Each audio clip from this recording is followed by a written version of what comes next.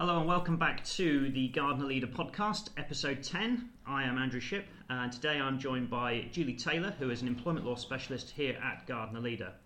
Regulars to the podcast know that Julie appeared on our first two podcasts, so thank you for coming back, Julie. Thank you. Julie is here today to talk about the landmark cases that were heard in the Employment Appeal Tribunal this week. Those cases being Bear Scotland and Fulton, Amec versus Law, and Hurtle versus Woods. Julie, could you start by just sort of explaining what those cases were about? Sure. The cases were all joined together because they were all considering the same issue about whether overtime, whether it was guaranteed or not, should be included as part of the calculation of holiday pay. Okay. The reason this is an issue is all stems originally from the European directive, which was implemented in the UK through the working time regulations. What the working time regulations give employees is an entitlement to 5.6 weeks paid holiday, and it also provides for the calculation of paid holiday that it should be normal pay, essentially. Okay. So if you've got normal working hours, your normal week's pay is what you get for a week's holiday. If you don't have normal working hours, then your pay gets averaged over a 12-week period, and that reflects your holiday pay. These cases all focused on the fact that the employees got less money, basically, when they took holiday, because their holiday pay didn't take account of the overtime they would work. So there have been lots of cases that have looked at this in different contexts as well. We've previously had a case against British Airways that looked at whether guaranteed overtime should be included. These were slightly different because the overtime wasn't guaranteed. We've also had cases looking at whether or not commission should be included in holiday pay. I think it's fairly well established now that commission should be included. Okay.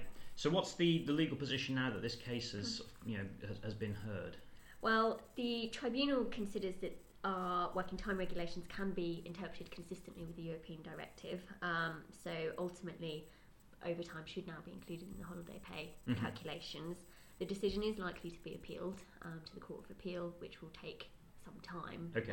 They'll serve their notice of appeal fairly quickly. The bigger issue or the question mark that comes out of all of this is what sort of backdated claims there could be and what the sort of time limits are. Usually in the employment tribunal, claims have a 3-month time limit. Also applies for an unlawful deduction claim, which is how an employee would go about recovering unpaid holiday. The time limit for that applies 3 months from the last deduction, and if you want to claim a period of underpaid holiday, it would need to be the 3 months from the last in a series of deductions. The question mark is over sort of can that series of deductions be interrupted by more than 3 months and that kind of thing.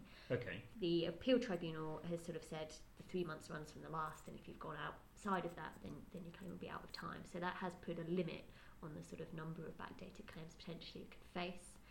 Okay. Potentially it gives employers opportunities to look at freezing holiday or including overtime going forward to try and see if they can get over that time limit to put the claims out of time, basically. So when will claims sort of kick in? She's mentioned this sort of a time limit now in terms of sort of backdating. How far back is that going to go now this case is sort of kicked in? Well, if that's still up for debate a little bit. So if an employee had holiday within the last 3 months, then they're still in time to bring it as a series of deductions claim.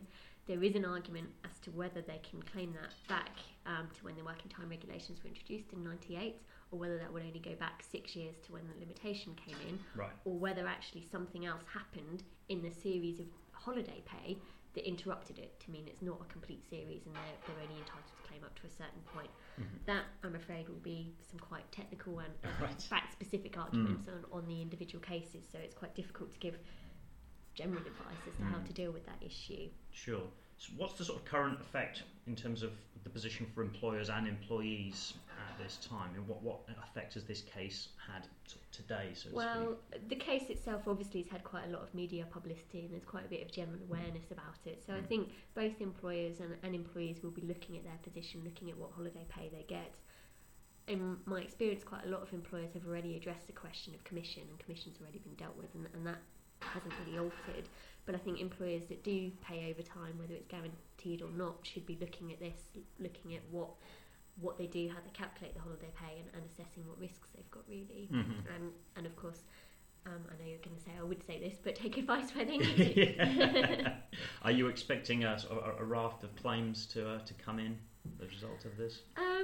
I'm not not sure, actually. Potentially, I think there'll be a lot of interest in unravelling the positions, but I think the types of industries or the types of jobs that might be affected, I'm not certain on what sort of numbers. The government have sort of issued statistics to say they think about 5 million workers are affected potentially. But the short answer is I don't know yet. It's too early to tell. Well, thank you very much for coming on again today, Julie. If you have any questions arising from today's podcast, you can contact Julie on Twitter. Julie, what's your Twitter handle? It's at juliet_gl. Thank you. Or alternatively, she can be reached by email at j.taylor@gardner-leader.co.uk. Well, thank you very much for listening today. Please do look out for our next podcast, which should be online over the next few weeks.